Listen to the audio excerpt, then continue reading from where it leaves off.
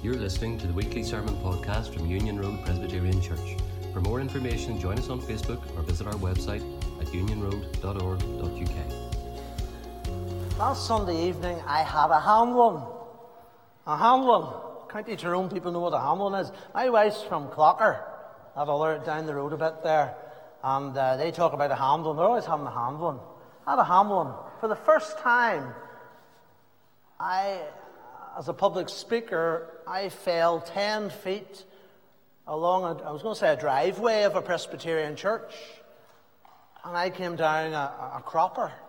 This terminology, French, I don't know what that is in French or German or whatever, but there's no iron talk. What happened was the elder prayed with me in the wee back room. I'm not really sure. I'm trying to work out where the wee back room used to be in this church, the shape of it, but we'll ask the clerk after, or one of the elders. But the young elder that done the announcements, he would know because he's like 22. Brother, just be careful. I identify faces and figures and I remember everything. I have to go home today. That's right. To do that. I'm going for my lunch, so remember that. But listen, if I'm back here again, Ashley has us back in the day, I can go to anyone's for lunch. Remember Zacchaeus? Remember Zacchaeus was up the tree and Jesus says, I can come to your house for dinner. I think that's great. It's great to show hospitality, isn't it? Back to my story where I went 10 feet. I was in the suit and all, but there was this step up into the church. And I was too busy talking, and I went 10 feet, and there was a pew, there was the communion table, and I missed it all. Normally back in the day, I would roll out. You fall over more when you get older. All right? Fall over. Kids fall over, but there's a time frame where you're quite careful, and then it just pear-shaped after that. And I went, and I got up, and they all gave me a round of applause. I told my wee minister about that. He says, what did you do? I says, well, I was happy enough, doesn't fizz me, can't kill you. But they didn't know what to do. They didn't gather me up. This woman come up and says, you fell for me. Imagine saying that. What? And she was old enough to be my granny. That's like 150. But that's right. People don't know what to do when they have a situation. They have a Hamlin. We're only human. Things crop up. I have situations all the time. Every day I have a real-life illustration to share with my family. I landed Grace's car. She's being a teacher, although she needs her 6 or 7, 10% pay rise. Not right, teachers. They're not getting it yet, but they'll get it. Protest enough, you get a lot of stuff. Not right. I landed her car up onto a heap of sand in my driveway. I have a farm, and you know what farmers do? They drop the sand or the gravel. They just say, or a heap of silage, just dump it, and she'll gather it up later. It never gets gathered up.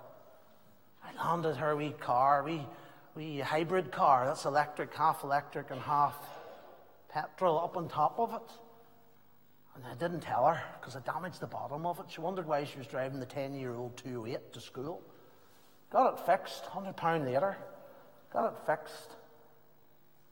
But I was able, when I was even leaving it in the roadside, now not the roadside down the road here. Where am I? It's about that way, I think. Roadside. We've one on Lisburn. But you get talking to Ken, talking to David, you get talking to them. I know them all. They know me because I'm always in there getting the car fixed. I'm a farmer. Tear on, all right? Tear on. Take risks. But risk for the gospel because you're able to share the gospel. I love the way God lands us all into situations that we can't handle. That's how we learn to handle them, through His strength and not our own. And with something today, you'll have a situation, a handling this week, where you need rescued. Yes, you don't want their ambulance coming along, certainly not, but you'll need rescued. You'll need to call on God and say, God, you either thank Him for helping you in that situation,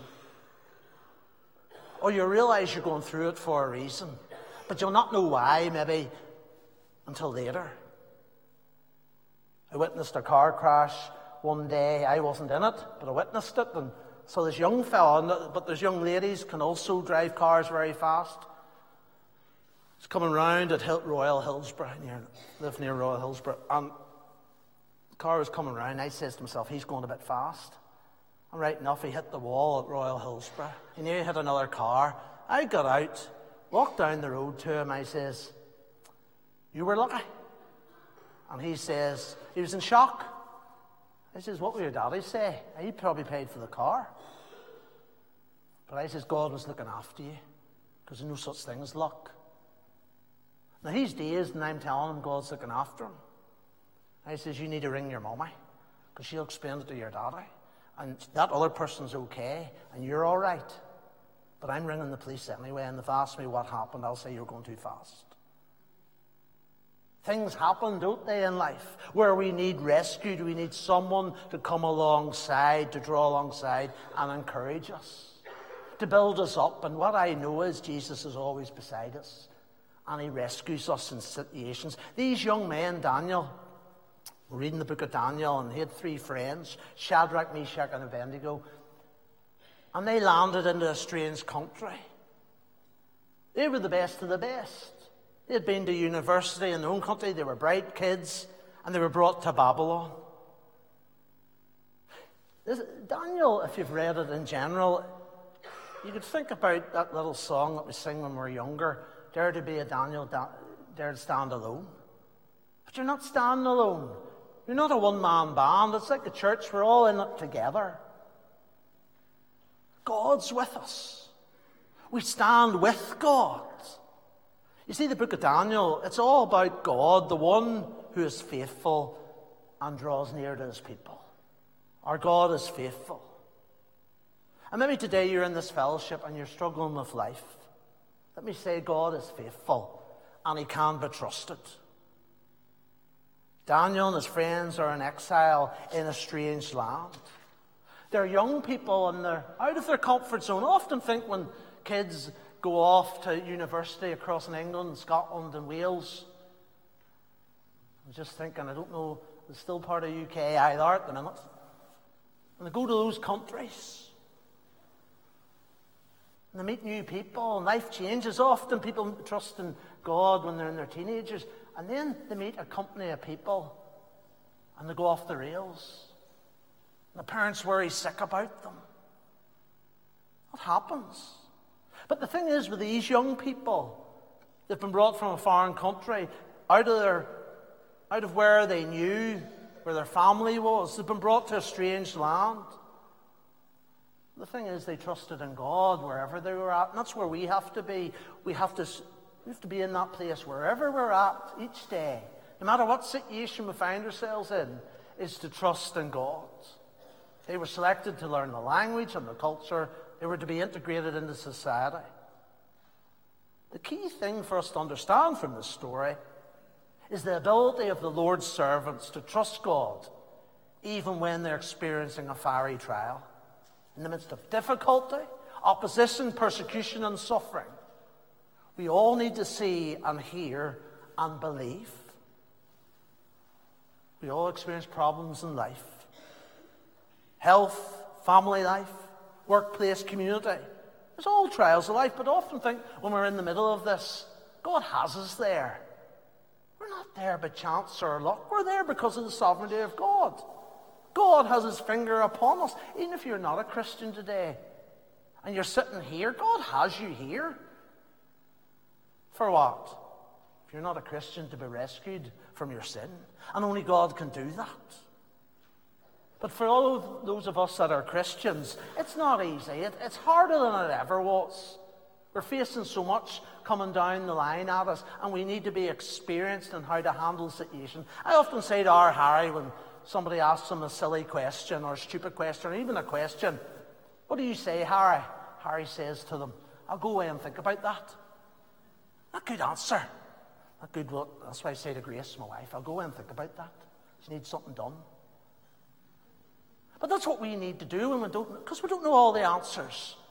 We need to go and think about that, or go to someone. We're putting in 4 elders in. I belong to the Roar Presbytery, and we're installing 4 elders at Legacurry Presbyterian tonight.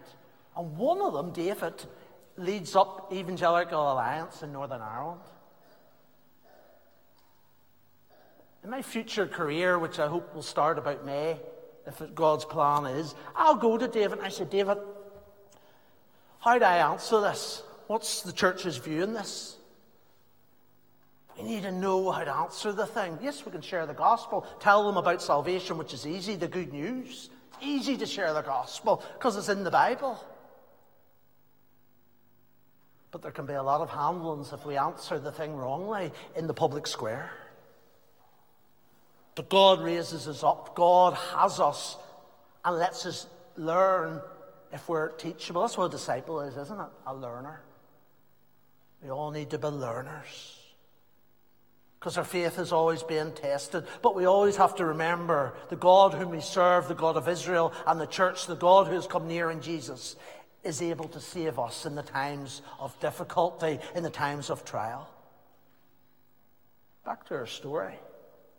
King Nebuchadnezzar, that was hard work reading that. It was like doing a marathon reading that. All the lyre, I can't even say it. It's easier saying the drums and the guitar, isn't it, than the things I was reading. But that's what they had to praise God. But he built this statue, 90 feet high and 9 feet wide. It was an image. Can you picture that? 90 feet high and 9 feet wide. It's a big block of gold, wasn't it? You know what I saw lately that was bigger than that? The Craigie Hill bonfire, 120 feet last summer. All right? How'd they get that up? All I know is it's the ratepayer I paid for the clearance of that. All the mess that was made. But can you imagine that, being told to bow down in front of this? And this was because this man, Nebuchadnezzar, was a dictator. There's many of them today. Think of the late Robert Mugabe, Kim Jong-un of North Korea, even the deceased Saddam Hussein. I even think of Putin. He's a dictator, isn't he? Let me tell you, the only reason they're in existence and are there because God allows it. I often think of Joe Biden. I could take Joe by the hand as he come down those stairs. Isn't that right? They've fallen down the stairs, Joe. He's coming to visit us, but don't tell anyone. King Nebuchadnezzar. He wanted people to bow down. But there was something about King Nebuchadnezzar that he couldn't do.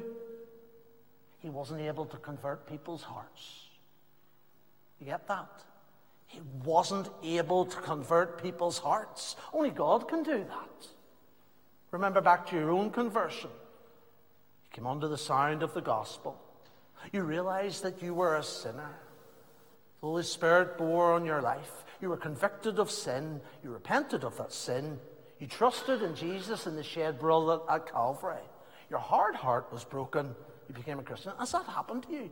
Do you have a testimony to give? Only at 19, I had that testimony. I went into a little job for 15 years and it ended up a big job in a Hamlin. That's where God had me. But I had to get right with God. Because if I hadn't got right with God, I would have went to hell itself. But we're on the road to heaven now. It's a long road. And we're running this race. Not a 10K fast run or 5K. It's a marathon, isn't it? These three friends, they're brought before the king. He was raging. Before I was converted, that ginger hair, you know. I'm doing well. Ginger-haired people can be angry. Who's going to admit to that? But we all can be angry. Isn't God good? Fruits of the Spirit, the peace one. My wife keeps me calm. She's a P1 teacher. That's why she took me on. They refused to worship this guy, and they didn't know the outcome, but they trusted in God. Chapter 3, 17 to 18. They were thrown into the blazing furnace. The God we serve is able to save us from it. And he will rescue us from your hand, O king. But even if he does not, we want you to know, O king, that we will not serve your gods or worship the image of gold you have set up. See, they were in this predicament. We know the outcome. They didn't know the outcome, but they trusted in God. You today are in a situation, and I don't know what it is. Your partner in life maybe knows, or maybe you just keep it to yourself. I was in church house there. You think all I do is go down to church house. There's free coffee there all the time. I know there is because I've found it. But I went there one day and there's a man coming in the door. Pray for Darren, won't you? He's the doorman. He's not Christian. After 17 years, PCI has put him on staff. Darren's not a Christian. But his best friend is a retired Presbyterian minister. He goes motorcycling with him. I think that's brilliant to have a friend that's a Christian. But it's God that saves. Coming out that door, there's this wee old man. There are wee old men everywhere, isn't there? And I says to him, "How you doing? Are you all right?" He says, "Do you know me?" I says, "No, but I know you now." He says, "Thank you for talking to me." He says, "My wife died a week ago, and I'm lonely, and I just come in to talk to somebody." Isn't that nice? God puts people in our past who would take time to do it. I met a politician in Lisbon the other day, and they were sitting in a coffee shop. That's what I do. My job description is this: Jesus and coffee. Jesus and coffee. Not a great job description, because that's where you meet people. Amanda sat beside me, started chatting to her about this, that, and the other, and she says, "I have to go now." But I says, "I'm here to talk to you. I have to go now." Maybe I'll see her tonight, because I invited her to that elder's service at Legacurry. You've got to invite people in. But you have to go out. You have to go where God calls you. These three friends were called to jump into a fiery furnace. Now, I know Melvin and Sharon. I went to Mozambique in 2005. I wasn't called to Mozambique. Tad hot there. I need 50 sun cream on me. I would just burn. I do the Northern Ireland talk. He knows Portuguese. So does she, and the four of a family. Pray for Joshua. But I went there. God must have thought that I needed to go there for some missionary experience for 6 weeks. I just ate and drank the Coke. But I saw how poor they are out there and how they're living for Jesus. This country is not living for Jesus. Sometimes we can be lukewarm. We need to go out and reach people, and I can talk the language, and so can you. I can talk about Slurry Cat, but of course there's other slurry equipment out there. I can talk about Kane Trailers, Massey Ferguson's. I can talk about the education system, the health system just being broke. I can talk the talk, and so can you. But I can talk about Jesus, and so can you. These guys were thrown into that fiery furnace, stoked up 7 times hotter. Even the guards died because it was so hot. These guys were going to be toast. But we're dealing with an awesome God here. A God who made you. The God who's all-powerful and mighty. I love that song by Reuben Morgan of Hillsongs. Mighty to save. And I guess you know that one. Mighty to save. Saviour, he can move the mountains. My God is mighty to save. He is mighty to save. Forever author of salvation. He rose and conquered the grave. Jesus conquered the grave. See, Jesus walked alive out of that garden tomb. And because of the resurrection, we are alive in Christ. And when we die, we will waken up and we will see Jesus, and he'll say to you, "Well done, good and faithful servant." But we will be just singing and rejoicing. There's a guy standing here singing earlier. There's 2 here. I'm in the 4. I don't get invited to be part of a singing group. I make a noise. But I'm glad you invited me today. But when I go to heaven, I'll be singing, "Worthy is the Lamb." Will you be singing, "Worthy is the Lamb"? Will you be singing, "Glory, glory, worthy is the Lamb"? Hallelujah, as a Presbyterian elder doesn't say too often. Hallelujah. Jesus has saved you. He's rescued you. King Nebuchadnezzar looks into that fire. There's a 4th person there. There's a heavenly visitor there. Or maybe it's a pre-incarnate Jesus is there. It's a supernatural experience. They stepped out and not even a hair on their head was singed. King Neb couldn't believe it. He was humbled and he confessed that Israel's God had rescued the men. He promoted those men. But we limit God. I wonder if you're going through the trial and situation in life, and you'll face it this week. Will you turn to God and trust him and say, "I'm in the midst of this. I'm in the fiery furnace, but you're with me." I think of an experience in our mission hall during the COVID. It was great. I could work from home. I could visit more people in one day than I would do in a couple of months. I just rung them up. "How are you doing?" Send them a text. "How are you doing?" But I never met them personally. But this lady called Edith rung me up one day. She says, "AJ," I'm Alan John Martin, Alan Martin. He says, AJ, I've got saved. I said, how'd that happen, Edith? You haven't been at the mission hall. He says, AJ, you don't have to go to the mission hall to get saved. Jesus does it. 80 years old. This is what happened, because I'm always wondering, it's easy believism, putting a hand up, but repentance is a wonderful thing. Repentance is the real deal. Repentance is on the menu. You've got to repent of your sin and trust in Jesus. Say sorry to God for your sin, and God forgives you because of the work that was done at Calvary. Justification. Then you go on with God, sanctification. Then there's glorification when you get there to heaven. Edith was saved.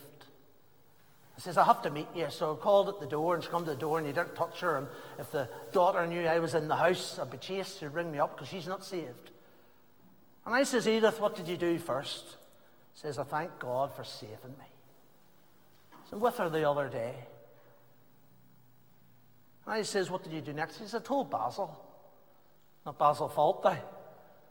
That's what I say. Basil's an ex-police officer. Basil's 82. Basil's not saved. Talk to him. I says, Basil, well, you're getting saved next, aren't you? I know, she keeps at me. I says, well, know that. But she tells him every day, knocking. But God is knocking on Basil's door. I was in with him the other day. I'm leaving the city mission soon. Did 15 years and did farming, still do farming, it's a hobby. And then I was 15 years in the security forces, and then 17 years as a city missionary. Going into politics next. The Christians there, stand their ground, share Jesus. Share Jesus, that's what it's about. Drink loads of coffee up on that hill. It's a cheap restaurant up there here. So nice coffee. But to share Jesus with those that are in power and authority, we're told to pray for them. But listen, we need to get amongst them and share Jesus with the whosoevers. Edith says to me, AJ, will you come back and bury me? I said, you haven't died yet. I says, I will. Don't know what my fee will be then. I'll be like a consultant for the city mission then. I says, Basil says, will you bury me? I says, I'll only bury you, Basil, if you get saved. And he laughed. But he knows what I meant. Basil's starting to dote. Remember that old name, dote? Remember you talked about doting? Now it's Alzheimer's, it's dementia. Will Basil be able to receive Jesus and call out to him in repentance in a day's time, a week's time? I pray, and you pray for Basil. Will you do that? That he gets saved. It's not about me leading them to the Lord, a numbers game. God saves people. There's often things we do in life and wonder why it all happened. But Jesus did it all. When you pass through the waters, I will be with you.